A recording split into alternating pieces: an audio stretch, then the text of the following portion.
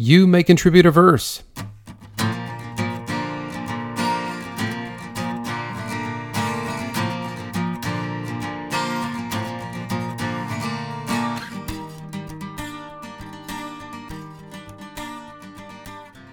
I'm Josh Munkin, and this is the podcast You May Contribute a Verse, which has a simple mandate: to give voice to creators, their struggles, successes, and the stories of their creation.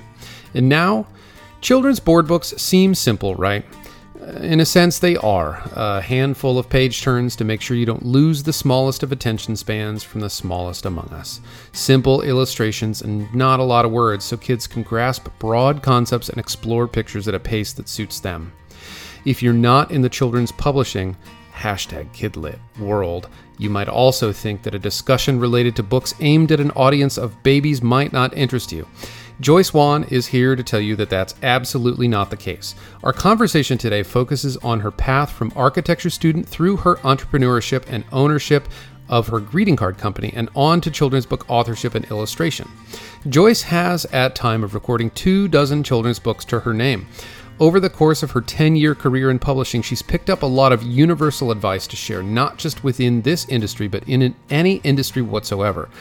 She's learned that you have to find your strengths and your passion and play to them while remaining flexible and adaptable. She's learned how to be a creative person while managing herself with a business mindset, talking about those strengths and what sets her apart and not being afraid to be her own champion. In lieu of saying much more, I'll say that aside from her endearing art style and the fact that my daughters love her books, there's a particular 10-year challenge post on her blog at wanart.com. That's WANART.com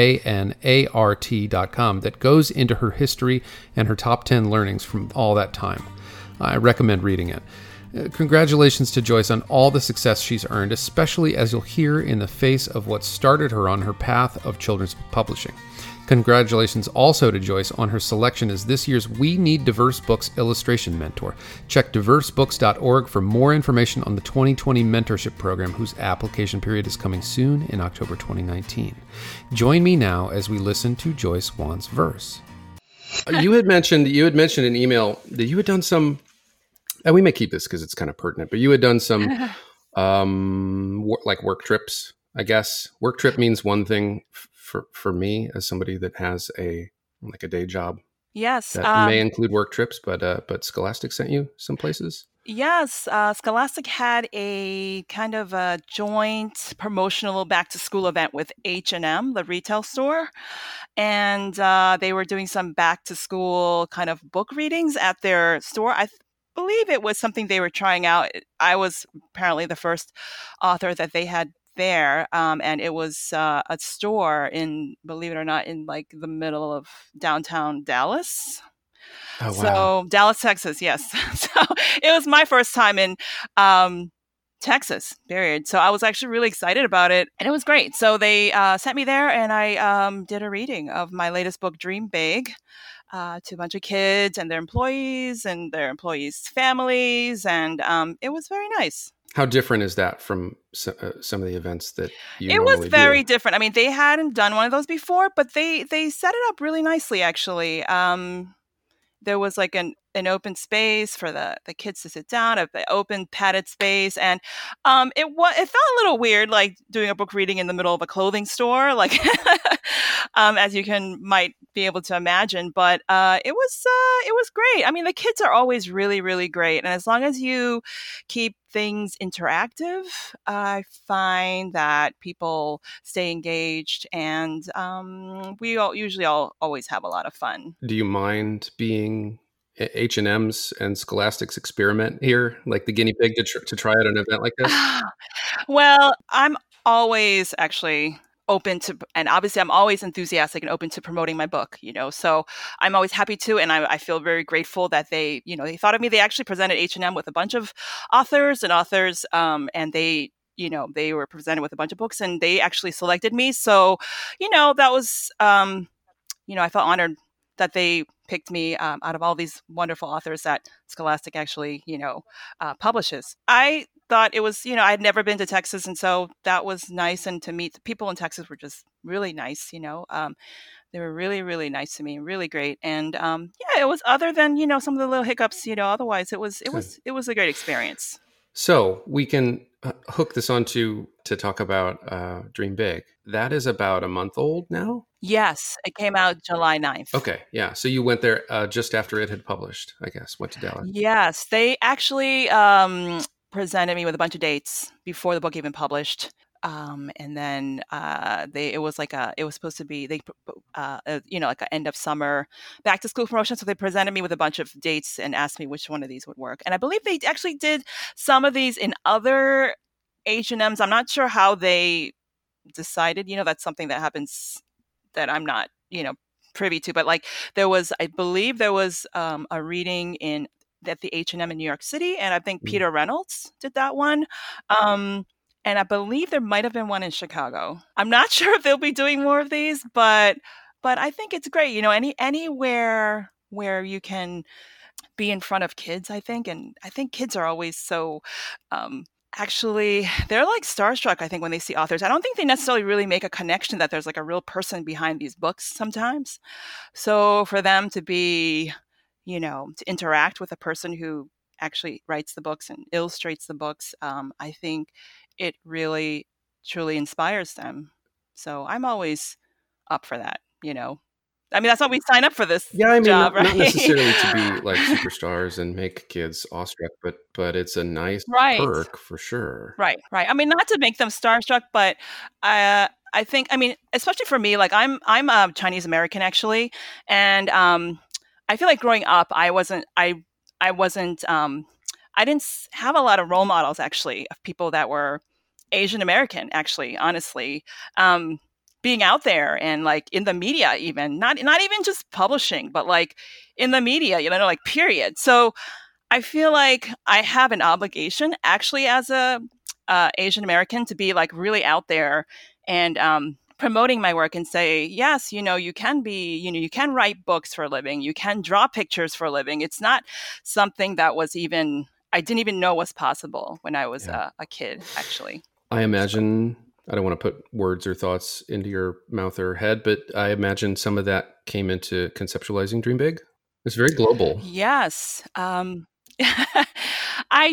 know what? I spent a lot of time thinking about which women I wanted to put in this book. I know for those of the people who don't know, the book is like it's an inspiring kind of homage to 15 trailblazing women in history. And I spent a lot of time trying to make the group as diverse as possible because that was really, really important to me. I was actually really inspired to write the book after the 2016 elections, which I'm sure a lot of people were inspired. There's been a lot of these kind of books that have come out, like a lot of female empowerment and girl power books that have been coming out the last few years. I just didn't see a lot for like a really, really, really young age group. And, that's that's the genre that I kind of specialize in. So I felt the urge to kind of create one that I could actually read to like my 2-year-old daughter. I mean, at the time when I came up with the idea, my daughter was only like 9 months old. So, and, I don't know. I mean, maybe the fact that I had a daughter, and just thinking about, the elections and, we tell our children or our daughters that, you can be anything that you want to be. But like, is that really true when it doesn't really mirror real life? Like we actually haven't actually had a female president yet, no matter what your politics are.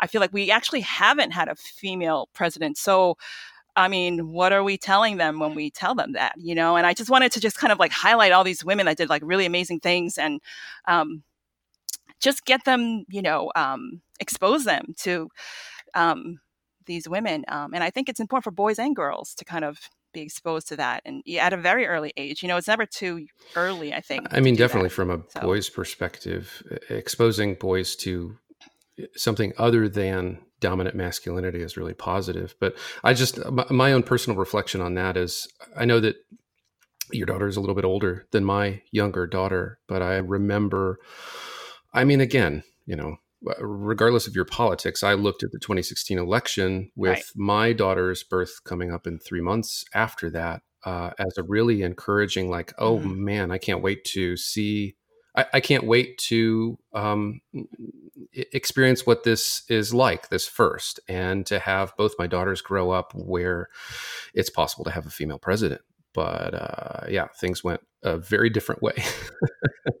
Yeah, yeah. I think that's what it was. I think that I was imagining, my daughter was only like a baby. She was just 9 months old, and I was thinking, wow, she's gonna like grow up in a very almost like um, you know, in a something that I never had or could even imagine, and it just went a different way. So, I personally, I was personally disappointed, but this isn't, but I think in a good way, it fired up a lot of people.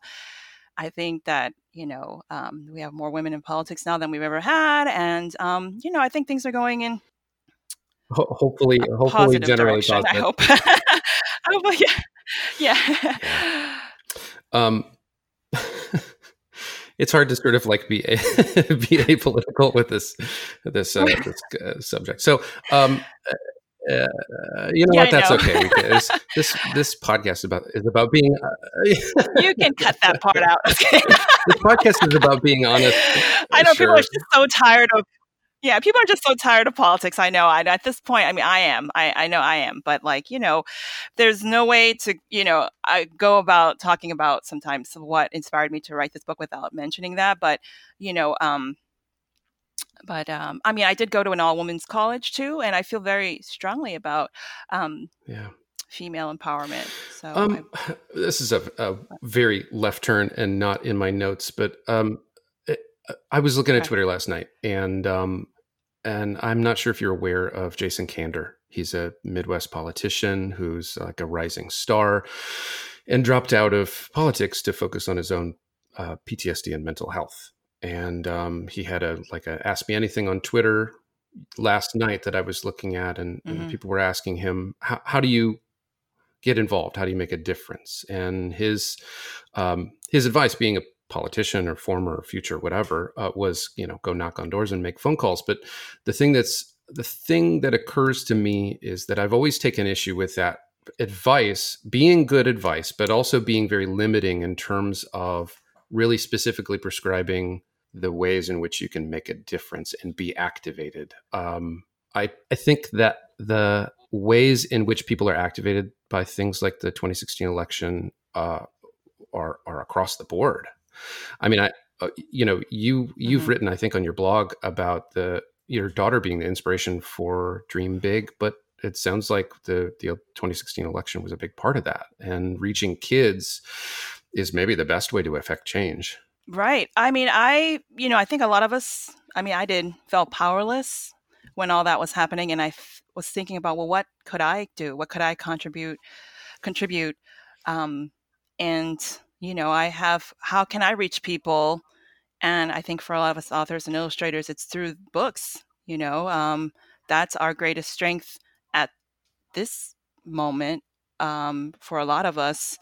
And so I think that's why you've been seeing a lot of, an influx of books that are, encourage children to be, Yeah, and it's really nice to be able to fill our shelves with things like Dream Big and She Persisted, and not just talk about them, but have tangible things that you can hold and say, look at this. Either look at this person who created this, or look at this person who this book is about, and have some better representation out there. Exactly. I mean, it's great though, because there's a lot of movements going on in Kid Lit too. Like the We Need Diverse Books, and I'm actually the illustration mentor this year for We Need Diverse Books. So I'm mentoring this really wonderful. We were able to select, people submitted work, and we were able to select the person we wanted to work with. I'm working with this really wonderful up and coming illustrator named Adriana Bergstrom, and yeah, we're working on a bunch of books, and so it's great. Can you take me through that? Because that's not something I was aware of. What does it mean to be the We Need Diverse Books illustration mentor? Is it one-on-one relationship that she was selected for? Yes, it's a one-on-one relationship for an entire year, and they pretty much, I mean, we decide how we want the relationship to be structured. But I just basically she has full access to me. She texts me. I like to have like a catch up phone call with her at least once a month if we can. And she can ask me anything. And I've looked at like manuscripts and book dummies. I've given her critiques on things, and they have We Need Diverse Books is I'm not sure if you're familiar with it. It was a movement started to try to help to grow more diverse voices in the publishing world. So we there were different categories that you can, they have a mentor for picture book writers, and they had a category for YA and middle grade, and all different categories. And then I was invited to be the illustration mentor this year, and so they basically had a call for entries, and people. I believe that it's coming up this year for those who might be listening, who might be interested in participating. I think it's in October, actually, when they have I believe it's We Need Diverse books.com, and you go there and you can, I believe they require, depending on what genre you work in, they have you submit, like, I think for the illustration, they had them submit like a book dummy, if you had one, and then like your portfolio, and then the person who's the mentor for that year will looks through them and decides who they think that they could help, and who they want to work with. So what happens, I mean, I think it's a great program. I think Samantha Berger is also a mentor this year. She is a mentor for picture book writer. I think that's right. I remember that being referenced in our conversation a couple months ago. But that's super cool. Is there an expected work product from your relationship as part of this mentorship to further the aims of We Need Diverse Books?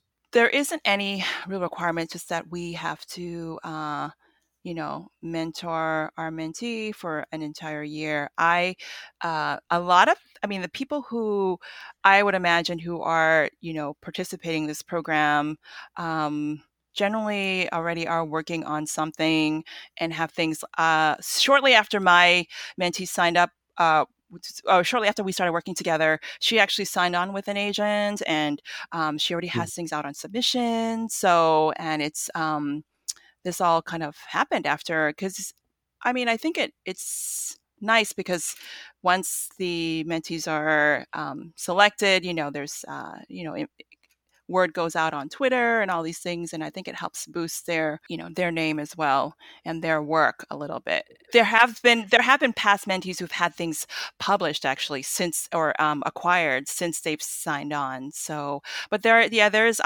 obviously we can help them all that we can, but there's no guarantees, obviously, of being published, or we just hope that they get as much as they can from the relationship. Sure. From our our experiences and our expertise, and I think it's, and I mentor about everything from marketing to how you set up files to everything. And that's really the gamut. Is how do you save files on your computer to how do you reach your audience?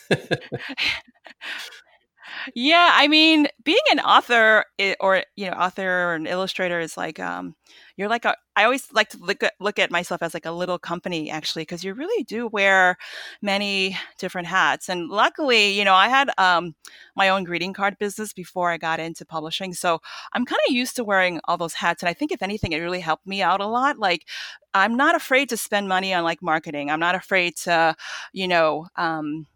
to get out there and put my work out there, and utilize all sorts of social media, pay for Facebook ads. I'm willing to try anything, actually, because I found that you actually don't really know actually where you have the best engagement without actually trying it.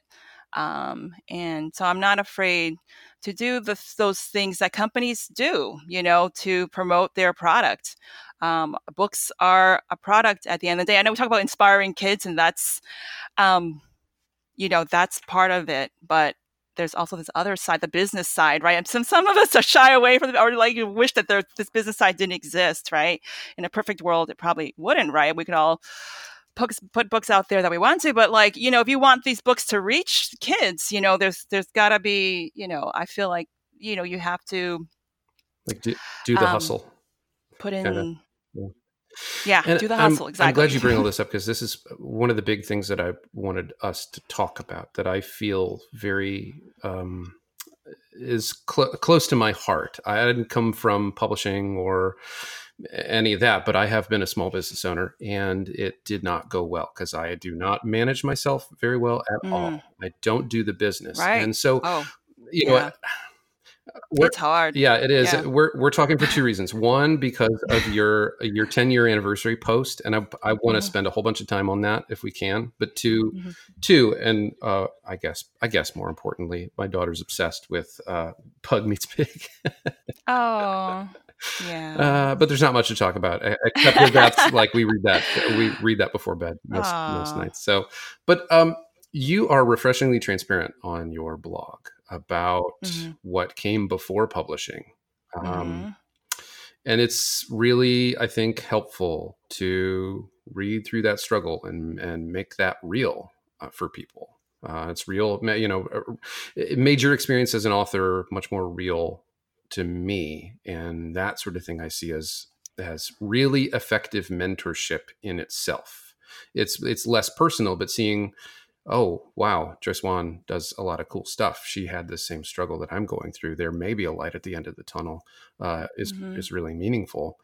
Did you, before you, I guess, pivoted to publishing, you characterize it how you will, I guess, but did you have somebody like you as a mentor to get a foothold in this industry? No, honestly, I feel like being an entrepreneur, especially a young entrepreneur, and maybe it's less so these days, but like 10 years ago, because with Instagram and everybody's an influencer these days. Right. But back like 10 years ago, it was actually pretty lonely. Like all my friends, I started my company when I was like 25, and so all my friends were in their corporate jobs. I was living in New York City. I'm in New Jersey now, but I was living in New York City. So I always questioned whether I was doing the right thing, but in my heart, I just knew that there wasn't a choice for me. And actually, honestly, I was making like crap money, so I didn't actually have anything to lose. Like some people, they get too comfortable, and then it's hard for them to make that jump, or make that leap. But for me, at the time, at 25, I wasn't making a ton of money. Actually, I was in architecture. Actually, that's what I studied in college. So I was working in an architectural firm, and I hated it so much. I would like cry, actually, believe it or not, cry before going to work every morning. Like it was that bad. It was that bad. I mean, I really, really hated it. So to me, actually, starting my own company was for me, and it was during the time where the recession was really bad. I went on interviews and I tried to switch careers, and I was not getting anywhere. So to me, I was getting, I went on job interviews, and I was not getting any callbacks. And for me, starting my own business, like I said, was for me like the light at the end. It sounds silly, right? But for me, it was the light at the end of the tunnel, and that's kind of what propelled me to start my own business. Yeah. To begin with, but in terms of books, going into books. I didn't really have a particular mentor. I did join SCBWI early on, but I actually already had my first book out before I started going to conferences. But I did make use of like my very, very first book. Because I met my publisher at a trade show, because I had a greeting card company, and I met so I was kind of like, I wasn't actually necessarily looking for it, but because I put my work out there, publishing came knocking on my door. So I was traveling the country doing trade shows, selling my greeting cards wholesale. Oh my And gosh. I was at the New York International Gift Fair. But the good thing about that was that I felt like I didn't ever go to art school. So I felt like that was like my art school. Like I would put cards out, and this is like over 10 years ago now. So people were still sending greeting cards. No, people are still sending greeting cards, but it was more so then. We didn't have people weren't texting each other. There was no wishing someone a happy birthday on Facebook. Like so. I had a greeting card company, and I was putting a lot of in the world of products and retail, you got to put new designs out like every season or every 2 times a year at least. And so I would just keep putting cards out. And then the ones that sold well, I would just create more of those. And the ones that didn't sell well, I would just say, okay, well, that didn't work. So it actually, if anything, my greeting card business gave me a way to kind of edit myself and to kind of improve my craft and kind of learn what my strengths were and what people wanted from me. So I thought that having the green card company was great actually for that aspect. And it made me, want to, it gave me an incentive to keep putting out new stuff because I would do these trade shows and they'd cost like $5,000. And I would have like a set date to get everything ready, like my brochures and my sales sheets and my, my cards that are, and my trade show booth. And it was like an entire production.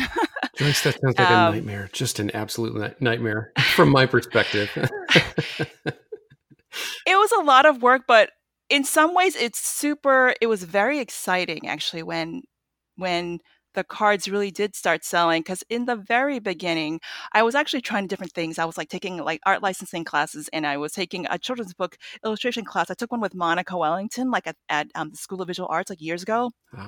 Before I was really officially launched my greeting card, I was doing all this stuff at the same time. So, and I was also taking classes on greeting card design and marketing with this really wonderful illustrator named Cheryl Phelps. And so I was taking all these classes and things like that. And I was trying to do both. I've even exhibited at the art licensing show, but then the greeting card side started taking off. And at the height of it all, in the midst of all the craziness, I had orders going out every single day to like stores, to museum shops, to bookstores, even. I mean, all kinds of places.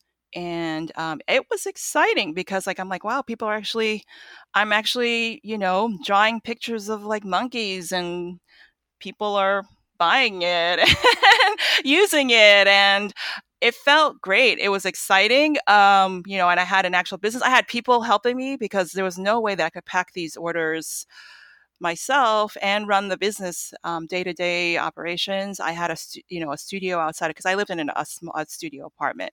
So I had an office outside of my apartment because I had people helping me pack orders, and I had orders going out every day. I mean, it was stressful. Like I'll be honest, it was stressful. And like I said in my tenure post, I mean, I never really though got a handle of like the finances. Like I just couldn't figure out, and that's not my strength. Like you mentioned, like it's just I got the kind of like I could figure out like I love the marketing aspect, and I could figure out like what kind of the trends and what kind of designs I can put out there, I love that part of it. I was not a very good manager though. I didn't like managing people, and I found that out. And I just could never get a handle of the finance part of it. Like how do you buy inventory and all that stuff? I just could never wrap my brain around it. And so, I mean, literally, I don't think I mentioned this in my post, but I was like in $60,000 credit card debt by the tail end of it.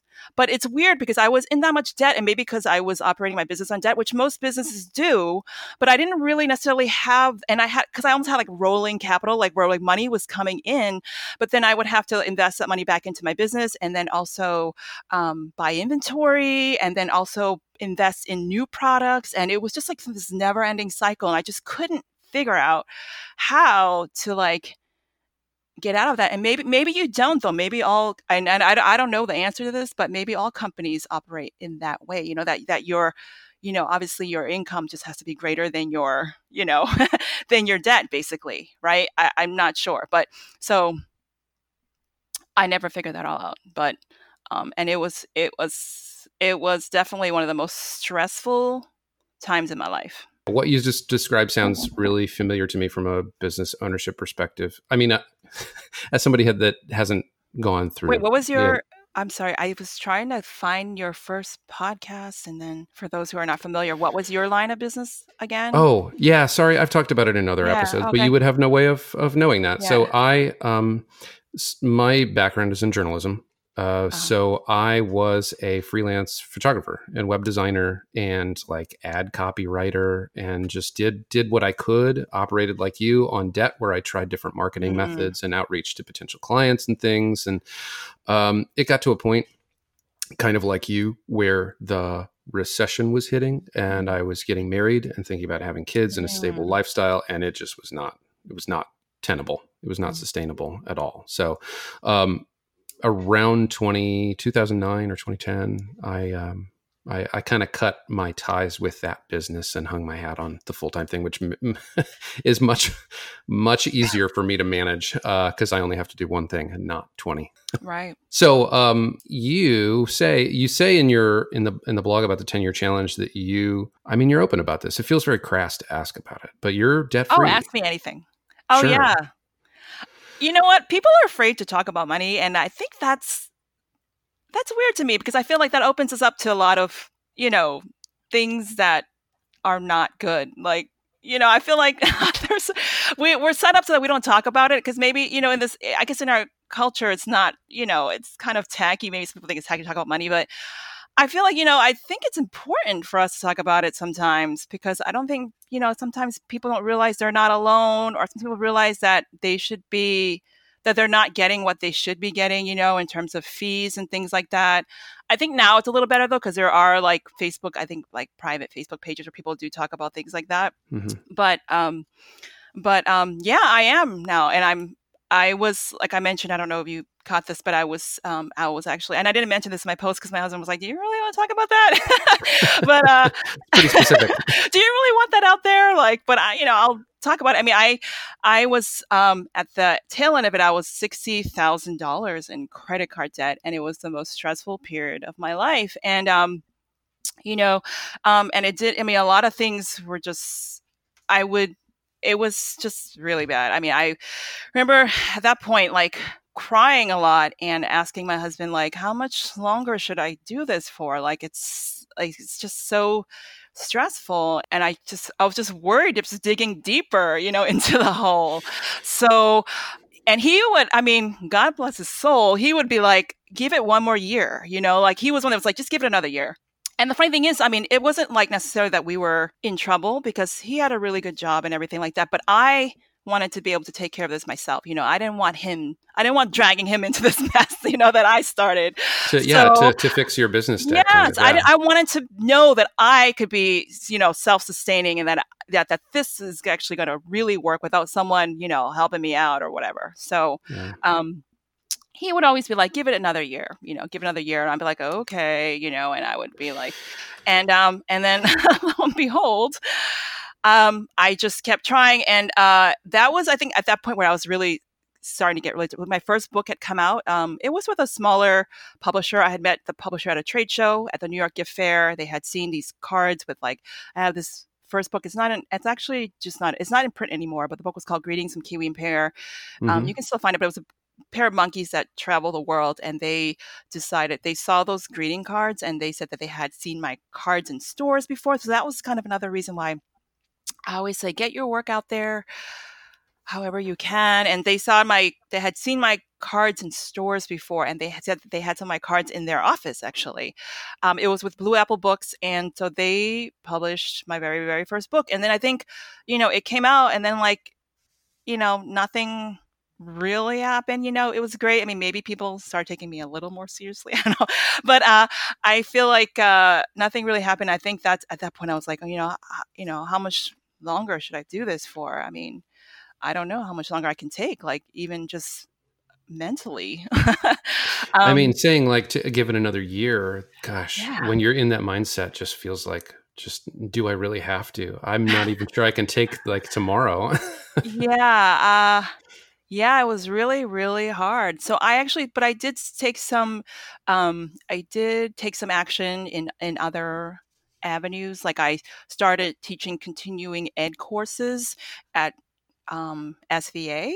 Because Mhm. my old greeting card design teacher, she moved to California and they needed an instructor, and it was just the right timing. I actually emailed her and said, is there any way you could put my name in there, and if they need an instructor to teach about anything? She's like, you know what, I'm leaving, and I'll put your name in, to take my class. And so I pretty much took over for her, and that was actually one of the best things I ever did, because I actually wanted to take the classes for twofold reasons. Like I was always actually really shy person, and I still get very nervous talking in front of a group of people, but I felt like teaching a class would help me kind of break out of that a little bit and like think better on my feet. And so I did that for that, and then also just to have some, you know just to have some more income like come in, that wasn't just solely relied on my business. So I taught continuing ed, and I did a little consulting too. So I was doing that as well as running a business. Yeah.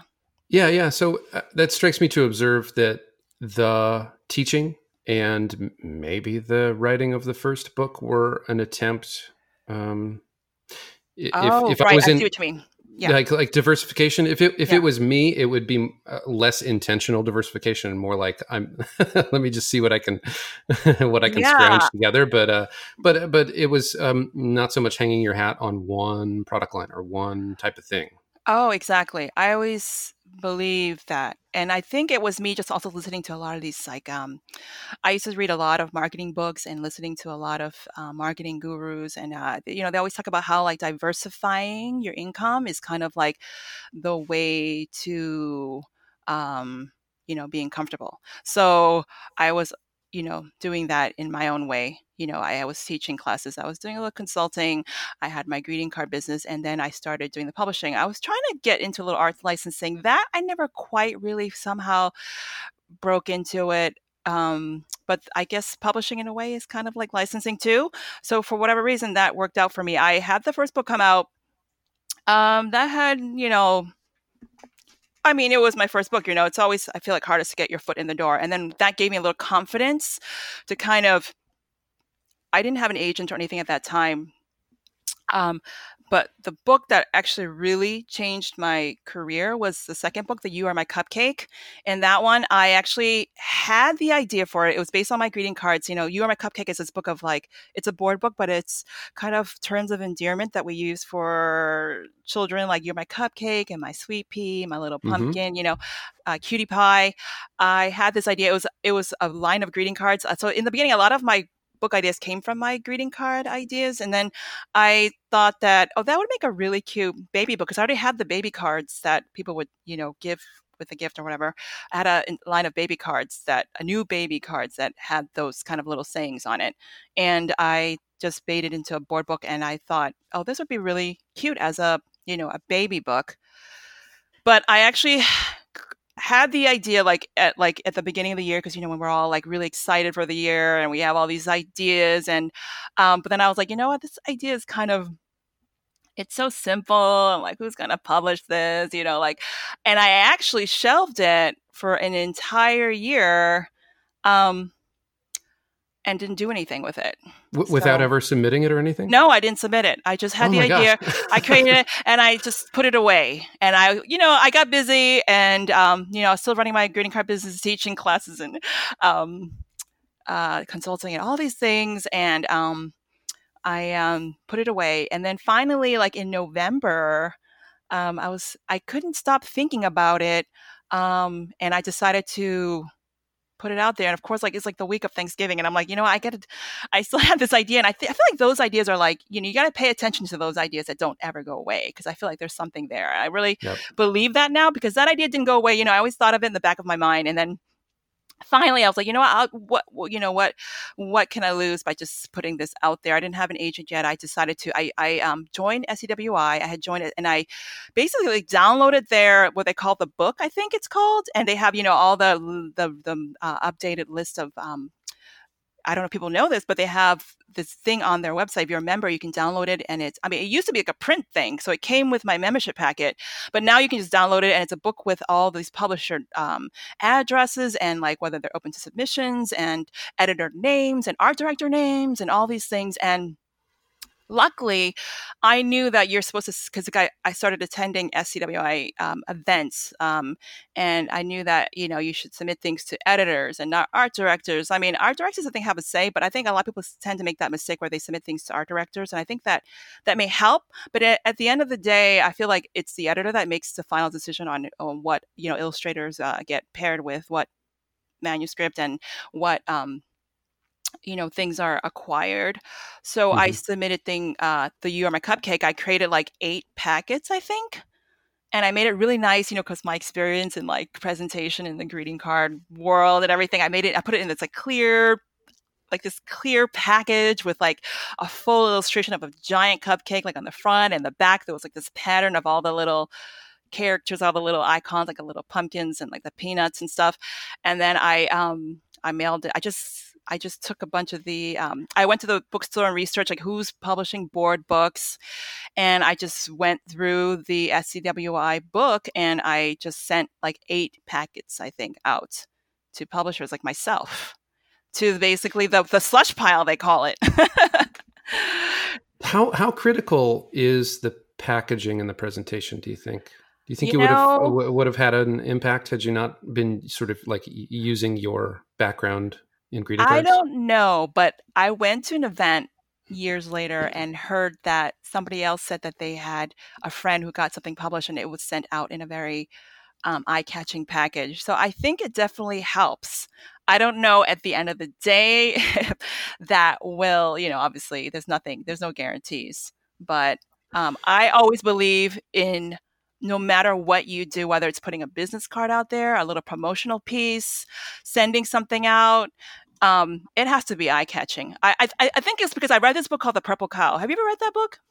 The Purple Cow? By Seth Godin. It's called The Purple Cow. And it's about just like, I mean, you could probably guess what the book is about by the title, but in some ways that book changed the way I think about presentation and how I put myself out there. And it's always about standing out and just, kind of almost like going the distance and putting in and going the extra mile, basically, in every single thing that you put out there, if you can. Sorry, I'm sorry for interrupting, but that strikes me as something to delve into, is the whole "if you can" thing. Yeah. Which is really hard for a lot of people that are trying to break into any market. Right. But children's books, you've got a manuscript, you've got maybe a dummy, and maybe you're not you're not a great illustrator, or you don't have the software, the computer, whatever to make it nice. I guess do what you can to package it up as good as possible, but you can't hang your hat on that, I guess. No, I mean, I would say just do the best that you can, at any time, because for me though, I printed everything out, and I just made a little book. I mean, it wasn't even on cardboard. It was like on paper. And I sent it out in a clear package, but it was because I actually always look at the way I got that idea was I was looking at what other people do. And I would sometimes pay attention to the junk mail that I would get. I remember getting this junk mail about some kind of conference, and it was in this little clear envelope, and it was kind of folded in a way that like made me look at it and actually, really open it, because like you get junk mail, you just like flip through that stuff and you just toss it, right? But this one piece of junk mail, I mean, in the end, it didn't really apply to me. It was for some kind of conference. I don't even remember what it was, but I still actually remember what the piece looked like. And so I remember it came in a little clear envelope, and then when you open it, it was like this giant poster of like this advertising this conference. And I thought it was really smart and genius. It got me to open it. So I was like, you know what, I'm going to give this a try.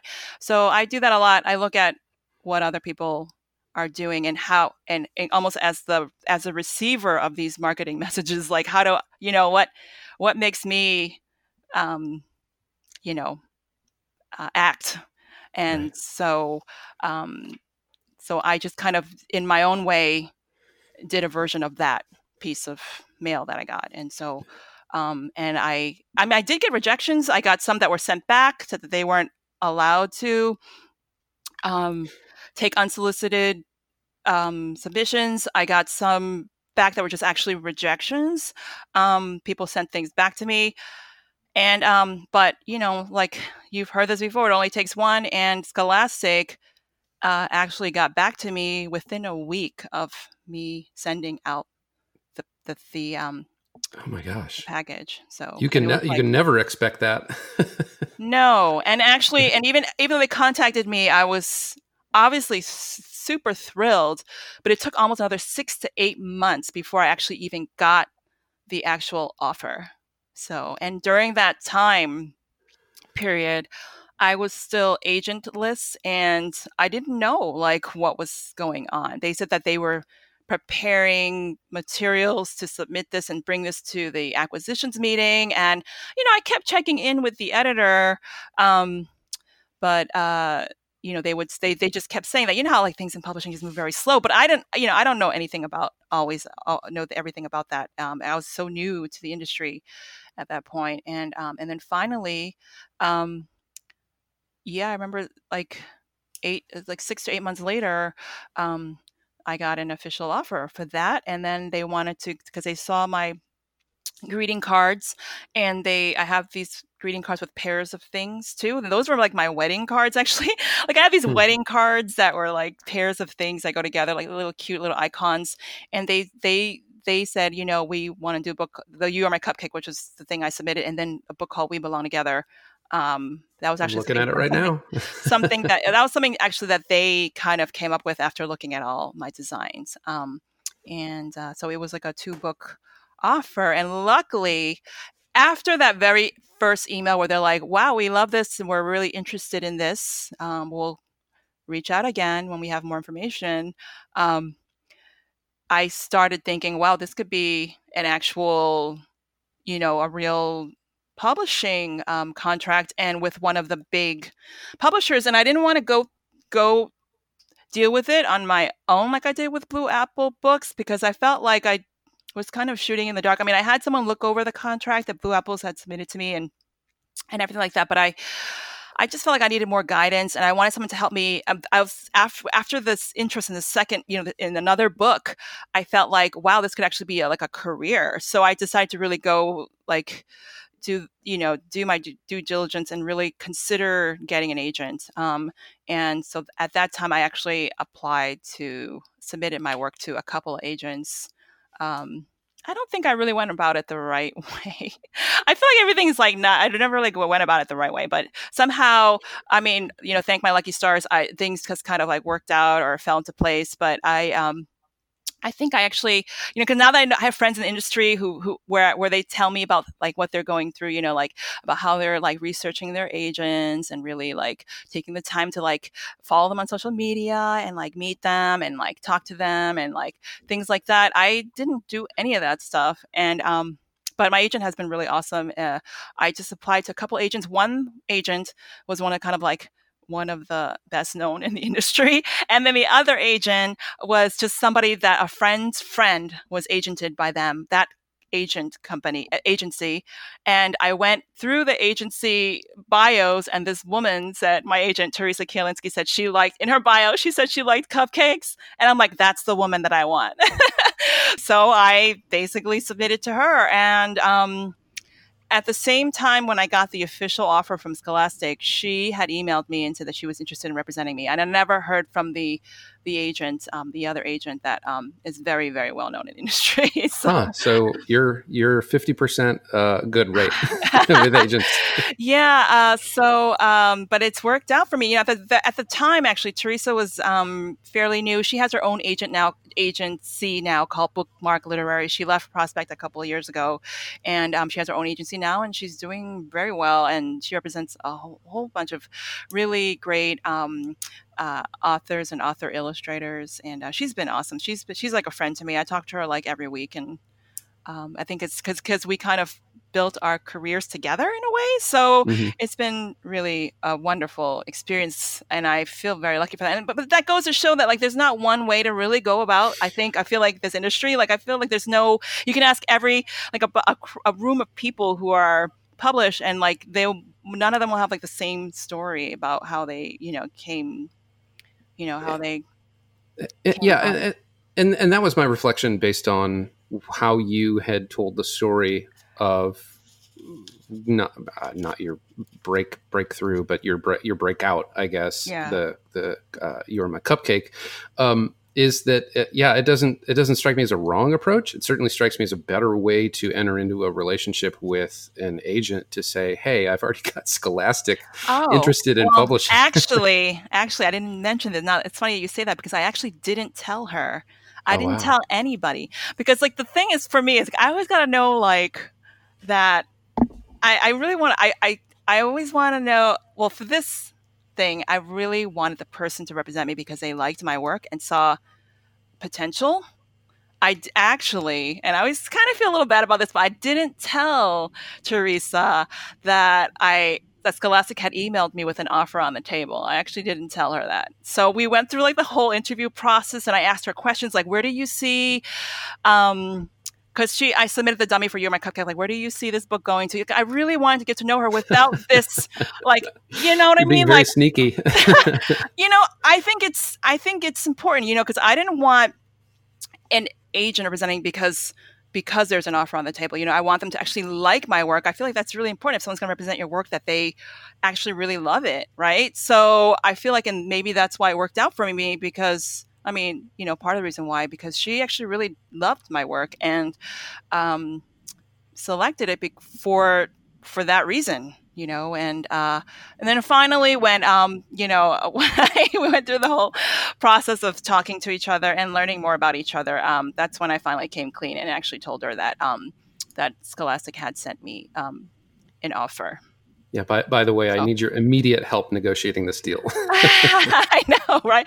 Like, oh wow, okay, half the work has been done. No, Yeah, right.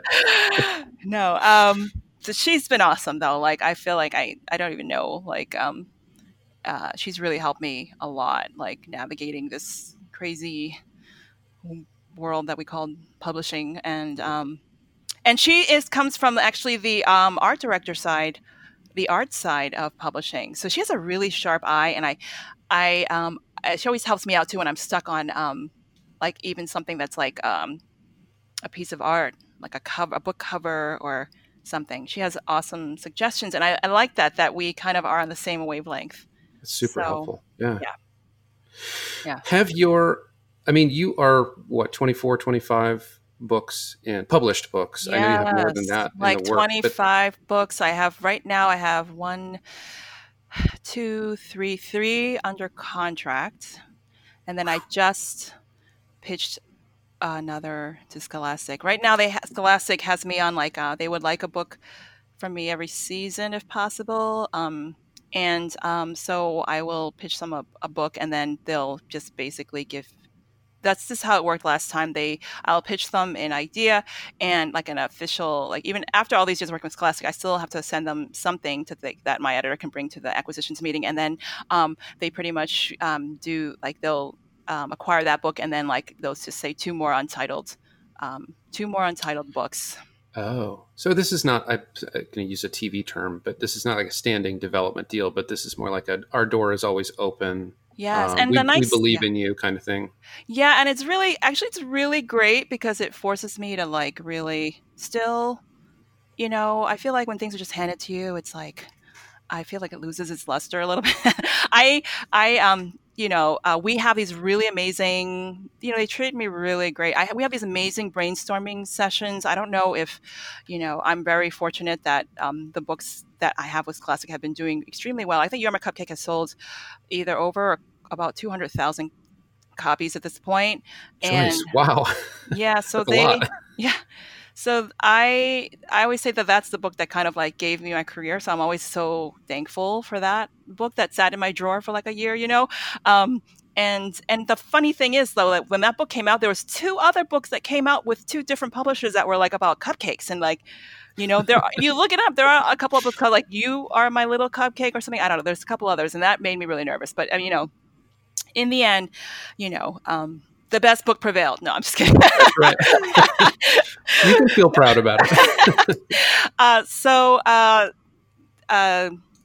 Yeah, I don't even know what we were talking about now. Cupcakes. Yeah, cupcakes. Well, I was curious if I guess the question I had written down was, has your process of submitting with the packaging and all that stuff changed? Which I think we've answered that to a certain extent, in the sense that you have a really good relationship with Scholastic, and Yes. that your door is always open.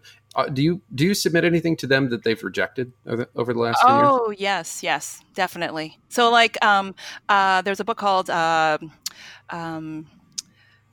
Whale in My Swimming Pool. Believe it or not, that was one of the earlier books that I submitted to them as a picture book, and they rejected that. So the nice thing about that, though, is that if they reject it, because they have, it's courtesy. Sometimes it's in contracts, but sometimes it's kind of even just common courtesy to submit your next book to your last publisher.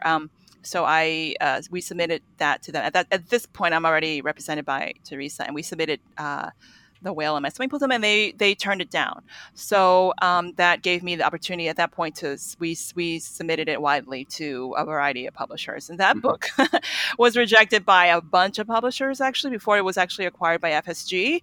And and it's a very, it was. I don't know if you've seen that book, but it's actually a very, very quirky book. But I'm always so, I can't say I'm necessarily surprised, but it's nice. I'm happy to say that that book has actually out-earned its advance, and there's a lot of people who, love that book, and I still get, messages about it, to these days. It came out a while ago, though. I think, I feel like 2014, maybe something like that.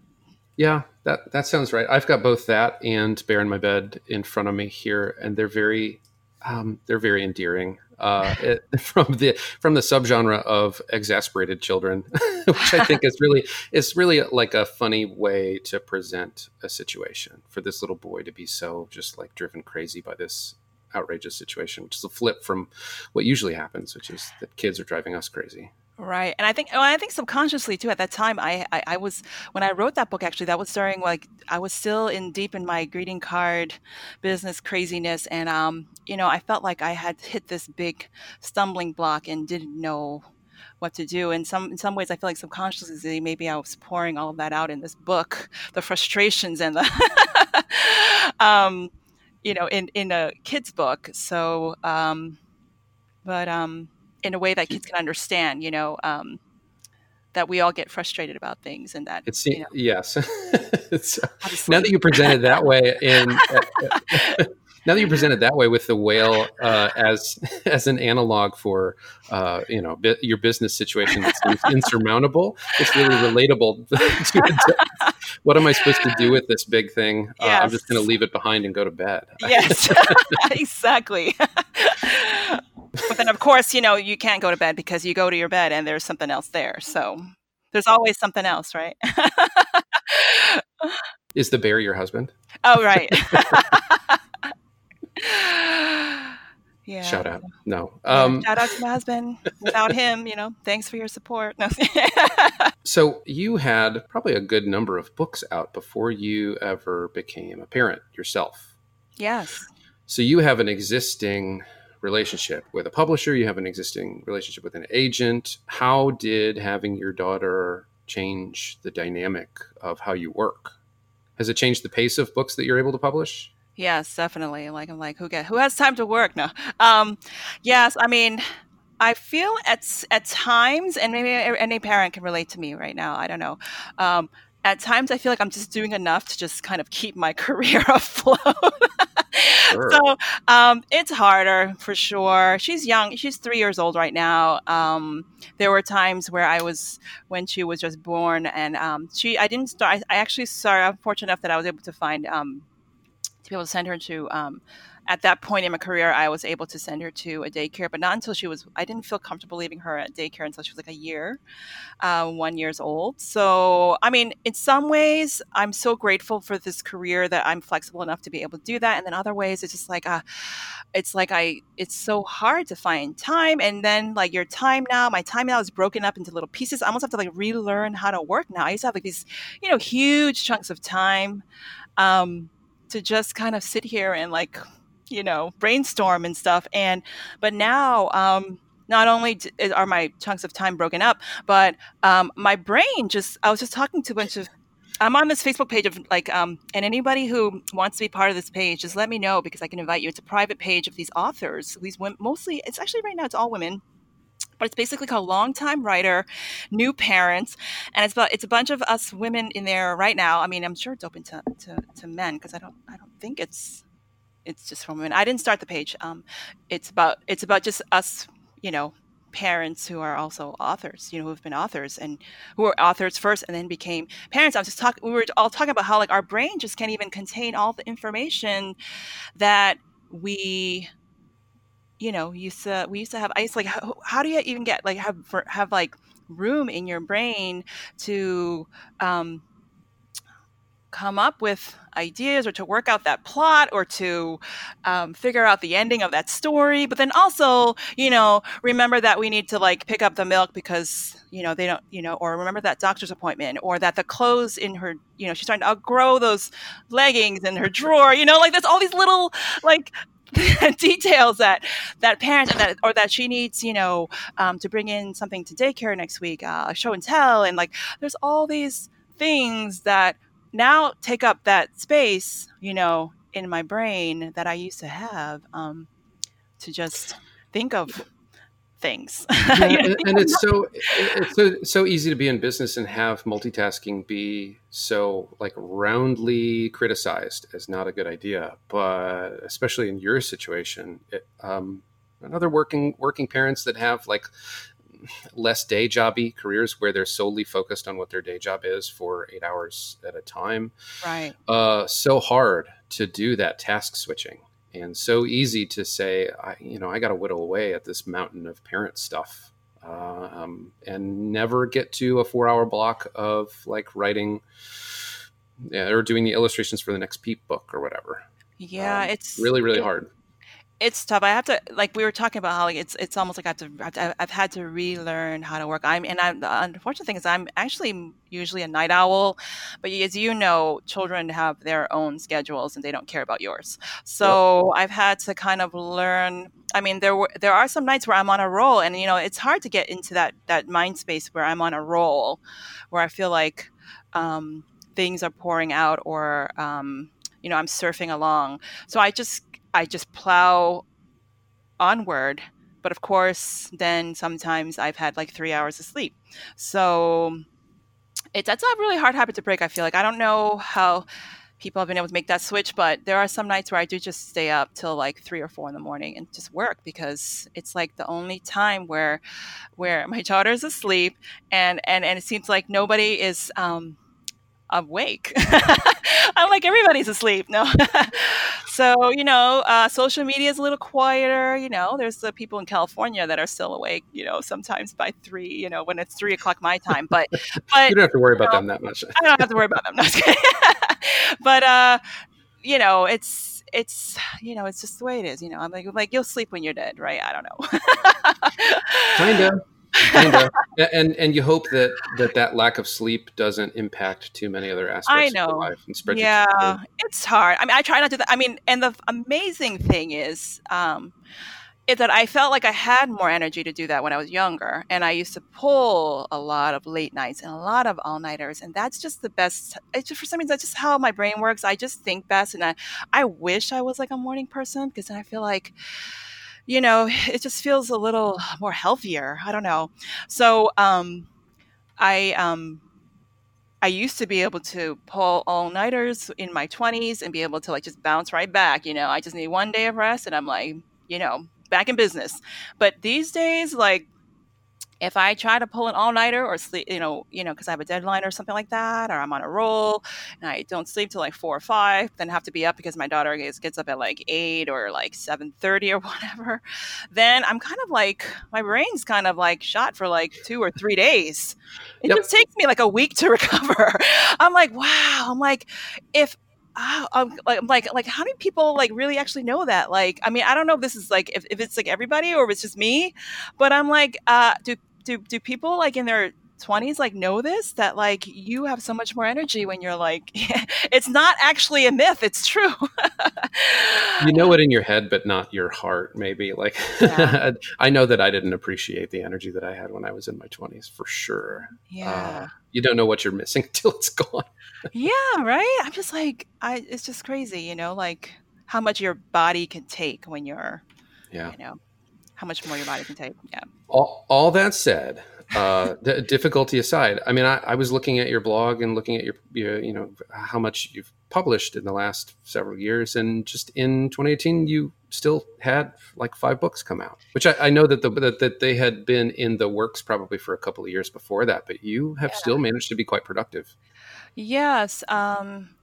It helps that I do really love what I do, and I feel like that I worked so hard to get here that like that there's no way that I'm just gonna let this go right at this point. You know what I mean? Like, and I really do love my career, and it helps that this is what I do full time. I have a studio in my house where I can actually come up here and work. I have an attic in my I have a attic studio where I work in my house.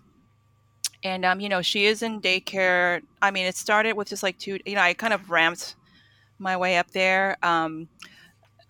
She was going 2 days a week and then 3 days and four. Now she goes 4 days a week for like a normal, like a school hour, like 9 to 3. And, that gives me a nice chunk of time to do work. And then also, I've gotten to a point where the books with Scholastic are doing well. So in some ways, and I do get often books where editors reach out to my agent and said, would Joyce like to, it's not like a constant, hustle now these days necessarily as much as it used to be. I have all these books out there that, are, successful in publishers' eyes. And so I do get offers to illustrate books that just kind of get presented to me, which is kind of one of the perks of, you know, I guess having been working in the industry for a while now. And so that's why some of those books, like the illustrator only books, are ones that were kind of came my way because an editor found and has a manuscript that they thought would be a really good fit with my style of illustrations.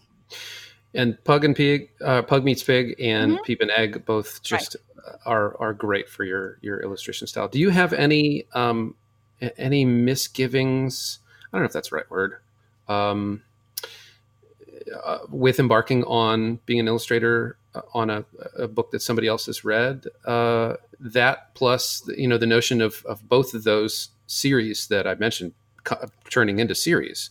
Do you have an expectation that that'll happen before you embark on something that you're just illustrating?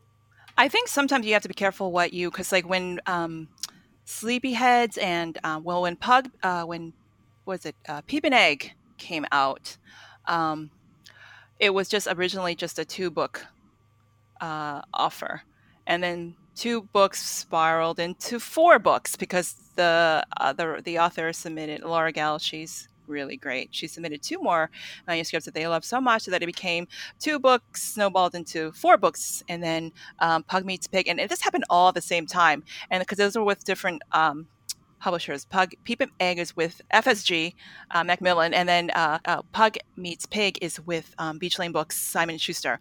And then what was started out as a 1-book offer became 2 books when Sue Gallion submitted another manuscript. And actually, that's going to be a 3rd book, even though it's been years later. It's going to be a 3rd book.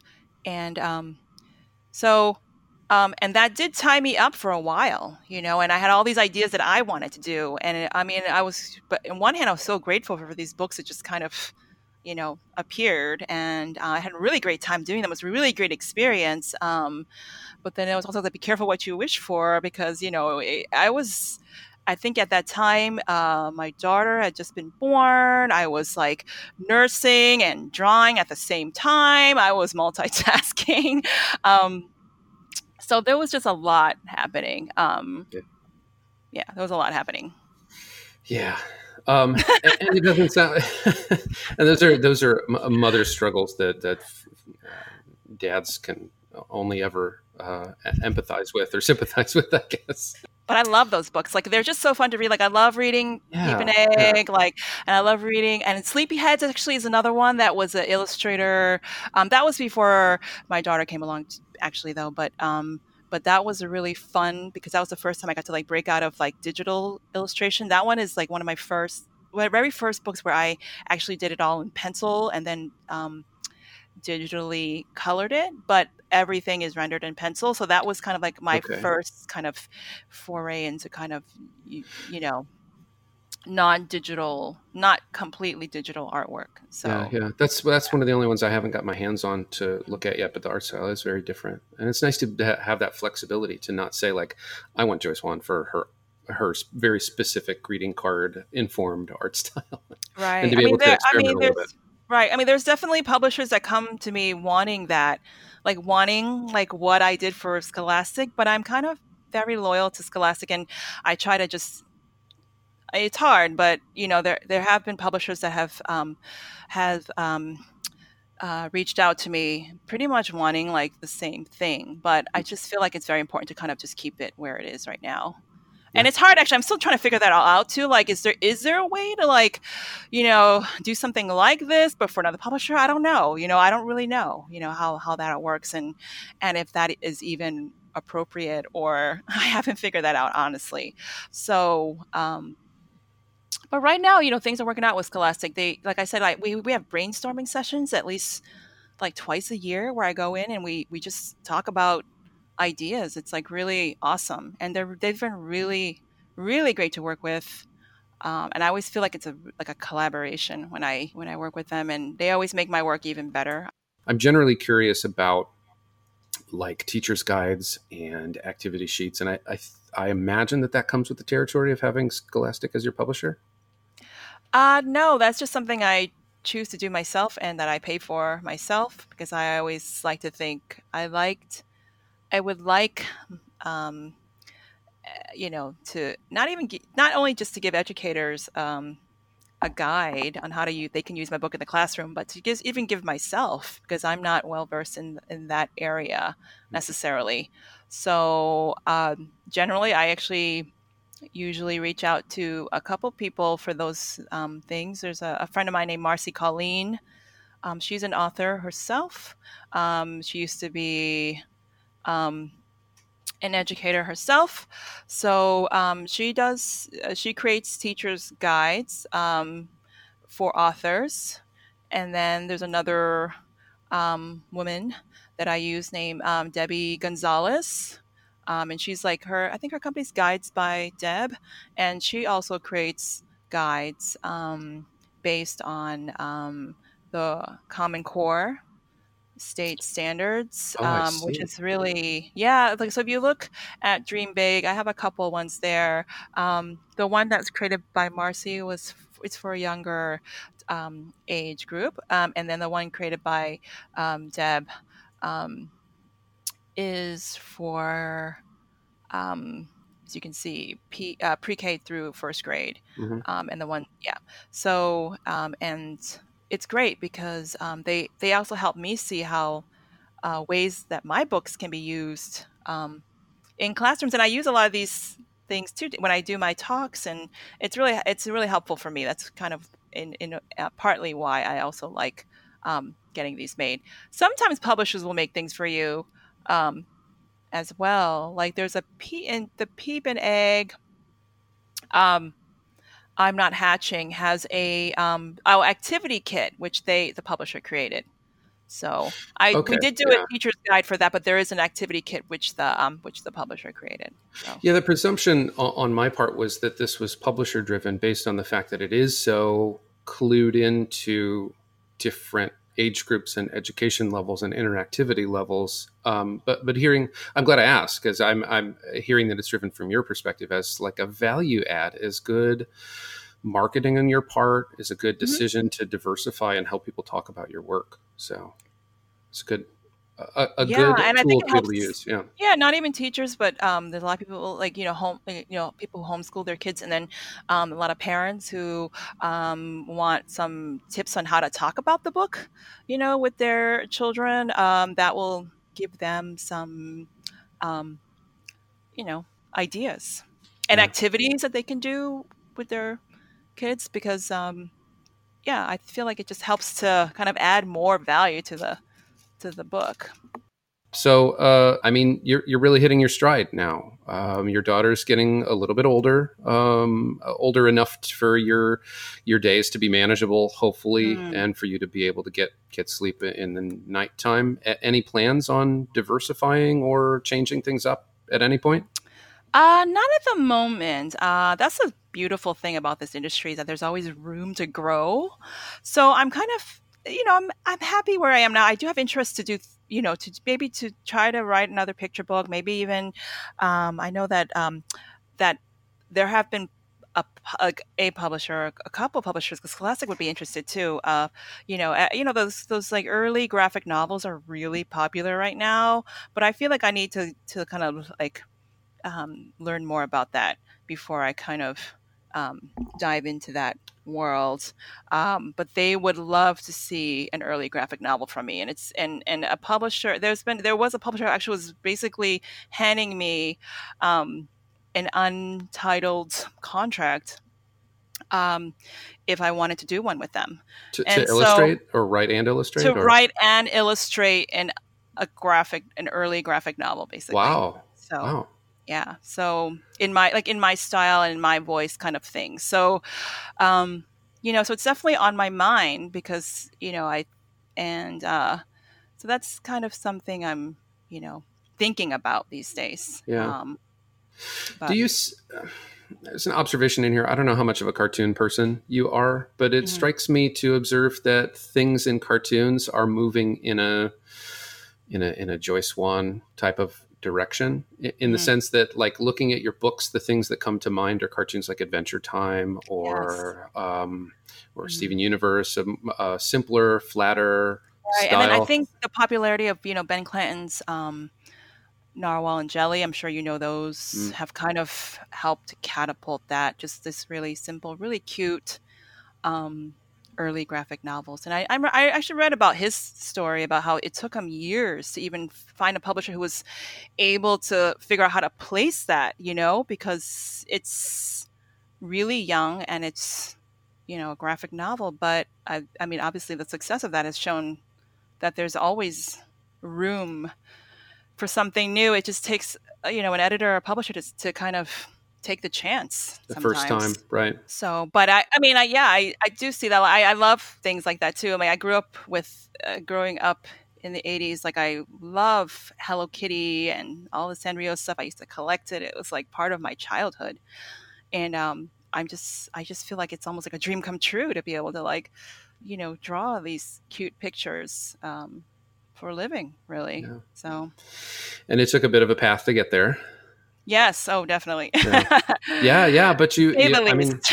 you stick to it, and it works out. Referencing the 10-year challenge blog post on your website too is the notion of sticking with it and believing in yourself. You have that in several of the 10 points. Um, don't be afraid to pivot. I'm Yeah, not looking just at it at the pivot. moment, Yeah. but Yeah, yeah, pivot, like, meaning, like, just try different things too. Like, I mean, try as many different things as you can. I feel like, yeah. Don't I sometimes I wonder, like, what if I just kept that, You're My Cupcake in my drawer, and just never thought that it was worth showing to anybody. I don't know. Like, it's just, sometimes I like telling that story because it just shows, like, you just never know. Like, and sometimes it is about, maybe sometimes it's about timing. I'm not sure. Like, there's no rules, I feel like, to this. publishing game.